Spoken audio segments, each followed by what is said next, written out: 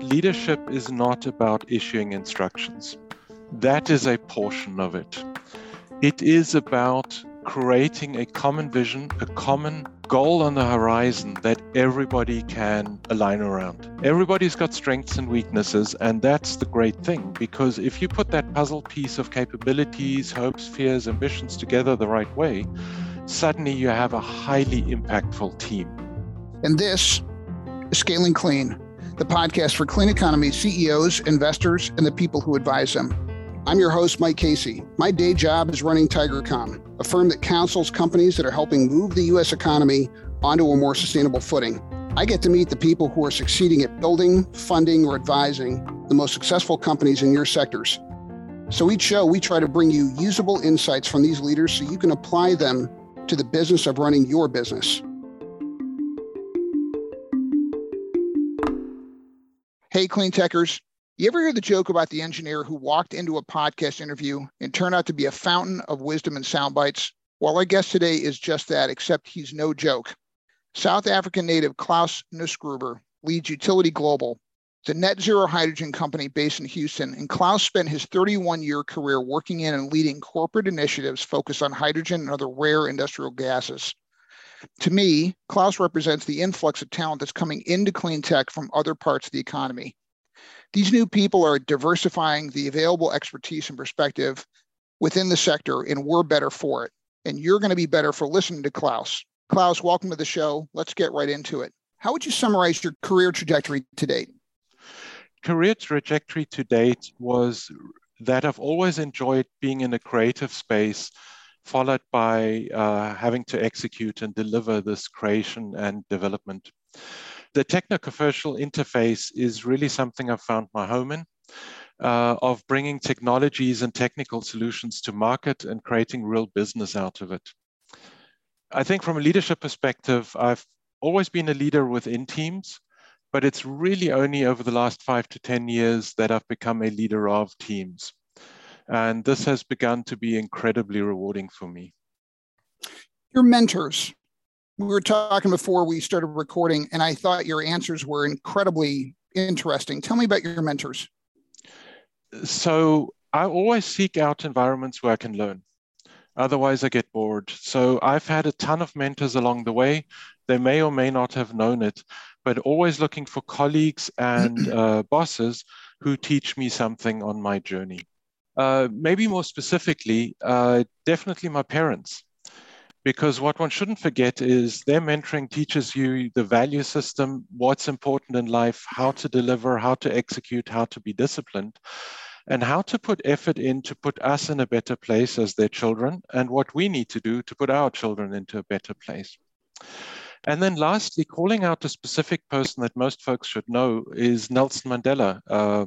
Having grown up in South Africa has really been quite impactful on my life, because he's sort of been this once-in-a-generation leader who always kept sight of the big picture and the big goal, despite the incredible adversity he was facing, and united a very divided country in a short number of years.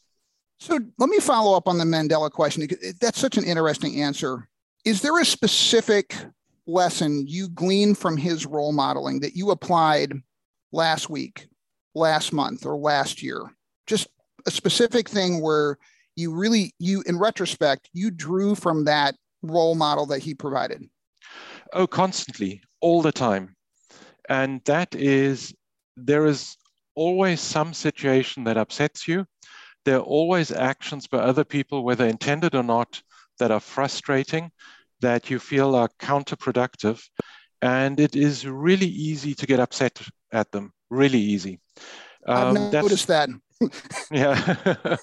and in the big down then, that's okay, but it's not helpful. It's better to walk away, get a cup of coffee and say, what are we trying to achieve here? And when you then have the conversations with everybody of how do we ensure that we're focused on the goal, is just incredibly powerful. And it tends to eradicate a lot of these frustrating situations very, very quickly. So what I hear you saying is by shifting by giving yourself a break, allowing to reset so you have a different perspective on what you perceive to be irritating behavior from a colleague, an employee, et cetera, it allows you to kind of level set and see them differently. Accurate? Absolutely. It's both about understanding the other side, because everybody's got a perspective that they believe is legitimate. And so step one is try and understand all the perspectives in the dynamic that you've got going on. And then once you think you've got that, the solution is more self-evident than if you just try and look at it from your perspective. And that also makes people feel included, that you care about them, and they are more amenable to coming up with something that is more aligned and agreeable to everybody. If you could just summarize, how have you changed your leadership style over the years? You told me earlier that the first time you're someone's boss was in high school, which I thought was very courageous of you to go back that far in your life and evaluate your current self against my high school self. I wouldn't do that because I would be afraid to look. But if you just had to summarize like 2 or 3 big shifts that you have made over the years and the trial and error of managing other people, how would you summarize those? Yeah, so the biggest shift, that leadership is not about issuing instructions. That is a portion of it. It is about creating a common vision, a common goal on the horizon that everybody can align around. That's step number one. Then step number 2 is really learning, how do you organize around that?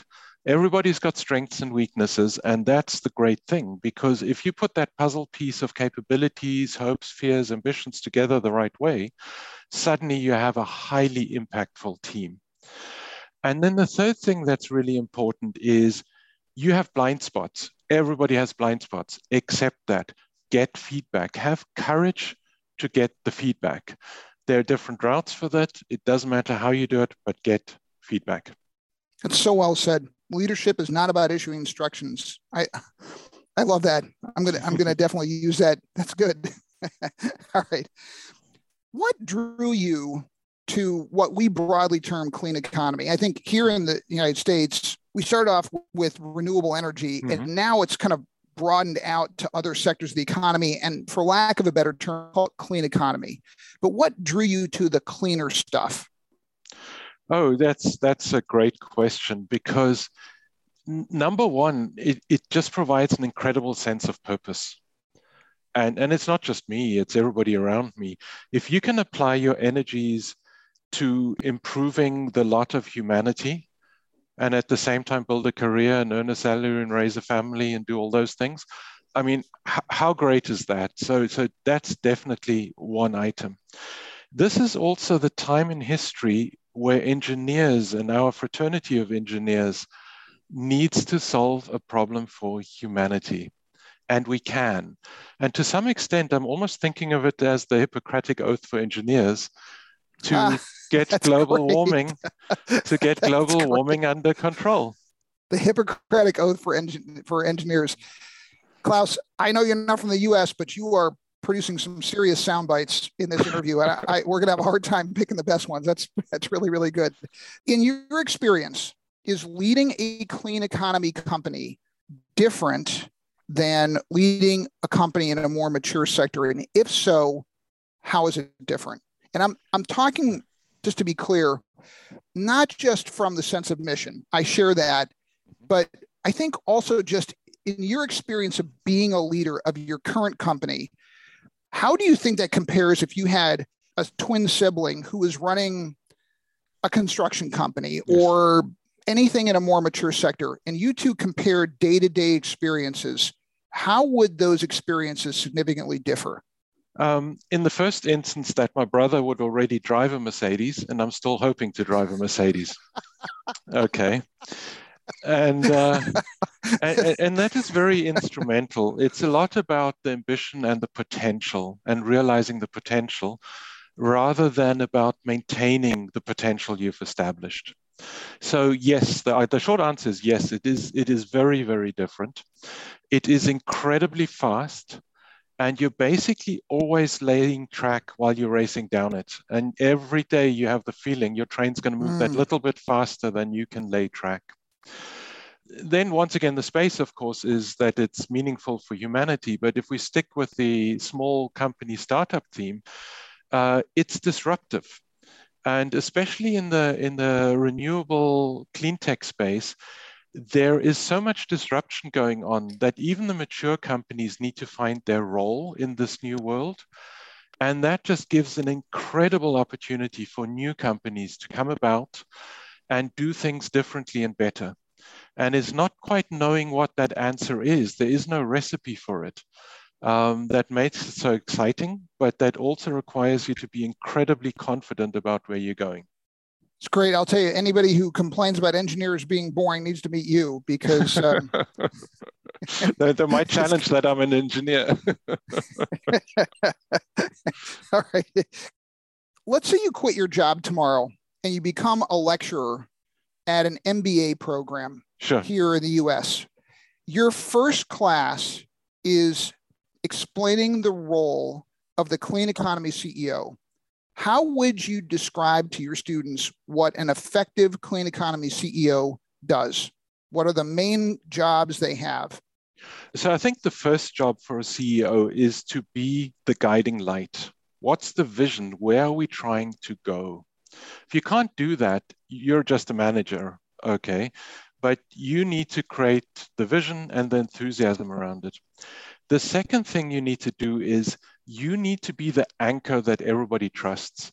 When things go bad, you need to be the calmest person in the room. When things go really well, you need to be the calmest person in the room because everybody watches you. Is the guy nervous? Is he uncertain? And you need to come across as just this very steady, calm and collected person who knows how to navigate this independent of what might be coming at us.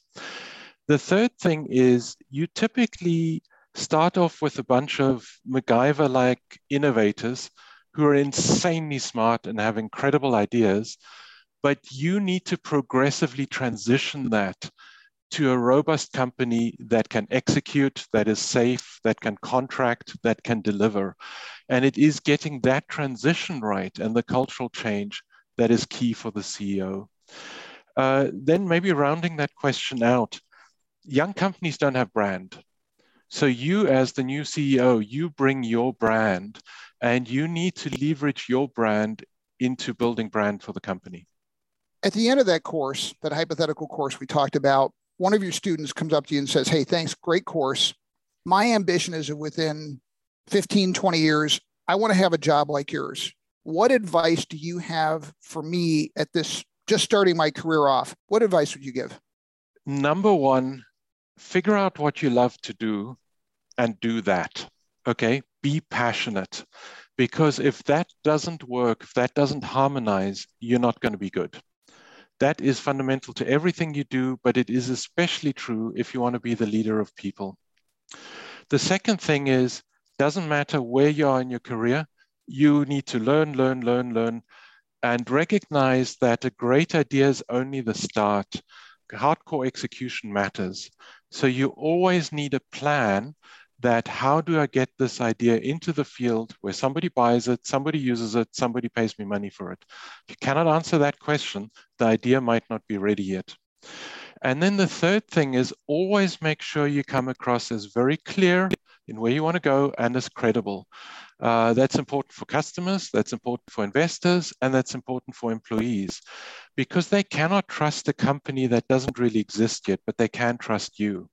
And once you got that trust, you can build something. Hiring. It's often cited by our guests as one of the hardest things to do well. What have you learned about hiring, particularly at the leadership team level? Yeah, that's a great lead and even to a larger subject because it's all about people. If you think it's about valves, switches, computers, and those kinds of things, not so much. It's all about people. And so hiring is probably the most critical element in that. You need to get the right people, okay? Take your time, get professional headhunters to help you with that, and don't settle early if you anyhow can. Might not always be possible, but get the right people. Then you have the challenge that in an early stage company, to get top talent is really tough because of the perceived risk that the company and the journey still has. So you need to use your own brand, your own vision, and your own enthusiasm to convince people that this is a journey worth joining. Because in the end, they don't follow the company, they follow you. And then the third thing is, once you've hired them, just lean in on supporting them. Very early on here at Utility Global, I hired a coach who's integrated with the entire team in the company. And the job every single day is to help individuals and teams thrive. And without this, absolutely, without this, we would have been in a world of hurt. We would have attrition, we would have turnover. But this has really been transformative by recognizing that once you got the people, you need somebody who helps you to focus on them and make sure you keep everything in great alignment. What a great idea. That's the first time I've ever heard that. Plenty of people use coaches, but it's the first time I've heard someone embed a coach for all the staff. That is really impressive. Absolutely. I happen to have a relationship there who just integrated super well. They are trusted. They are part of the fabric of the organization. And their job is people and company health. Talk to me about firing. What advice do you have on how to fire well? When an employee doesn't perform, you've got a couple of options. The one is just extend the runway until you might not need the function anymore. Number two is help them transform and improve. And it's really only once those two don't work that you should consider firing. Firing should be your last option because you spent a lot of effort, time, and money on that person. So if you do need to fire, make sure it's clean. Make sure you're both legally clean, but also sort of morally clean, that you have a clear narrative, a clear message on why you're doing it. What I've noticed when I've had to let people go throughout my career, if you give them a credible explanation, they almost appreciate the conversation they had with you. And that takes practice. You can't study that in a book. That takes practice. Think about your own performance. I know that as a CEO, how you show up to work every day is very important. A question we've begun to ask recently of guests is, what do they do? Habits, practices, pampering themselves, something that sort of keeps, what's the equivalent of an ice bath for an athlete? Are there things that Claus does to keep Klaus's performance at its peak when he's at the job, but these are things he does outside of workout, or perhaps they're during work hours, but sure. What do you do to make your performance as consistently high as possible? No, that's a really good question. Step number one is recognizing that you can't go full speed all the time. An early stage company is always busy, there's always stuff to do, and you're always late for everything and you don't have enough people. Amen. Oh my gosh. That's going to be the soundbite. So the common mistake to which I'm not immune is you just go, and then wonder why you burnt out. Hire people, hire a team, make sure you get the help that you need within the company. Outside the company, you have to keep the self-discipline that it is okay to have private time. Whether it is a lunch break, whether it is a Sunday, whether it's a week at the beach with a family. And what I've found is the more you're disciplined around that, the more creative and energetic I'm actually at during the times I am at work. Okay. Personal hobby of mine, my wife and I love going to the opera. You have to go somewhere, the room goes dark, cell phones are off, and you're basically pulled into another world for 3 to 4 hours. And I find that just incredibly relaxing. When you come back out, life can happen again. But while you're in there, your brain goes to a different place. Where do you want your legacy to be as a CEO of Utility Global? I think we're on a really good path to writing industrial history here. We have a disruptive, transformative technology that we're driving to market that will make a significant impact on the speed and the affordability of the energy transition. So it is for myself and everybody else to be able to say, we wrote a piece of industrial history. Obviously, you want to leave a vibrant company behind that's revered for its products, its services, and its people, not to forget the people, and to have shown others that you can change the world. Okay, you can start from little beginnings and you can change the world. Are you a climate optimist or are you a climate pessimist, and why? I would say I'm an optimist, and it's not just related to climate. With innovations such as the one we have at Utility Global, you cannot help but being an optimist. Okay, we can solve this. And here I fundamentally believe in humanity's drive to survive. And throughout the course of history, we have built wealth, we've built health, we've built for sufficient food and water supplies. And so I have absolutely no doubt that we can innovate and execute on the solutions that are required here. So for me, working daily to solve, humanity's most vexing problems to some extent is just incredibly rewarding and makes it wonderful to be an engineer. Claus, I can't tell you how fun this has been. You're a soundbite factory and a really good one. And it's just great. And I say that as a guy who's worked crafting soundbites for 37 years. And I'm like, I wouldn't be able to craft many of them for you because you already got it down. It's really good. But this is really, really great stuff. Thank you so much for doing this. Thanks for coming on, sharing your wisdom.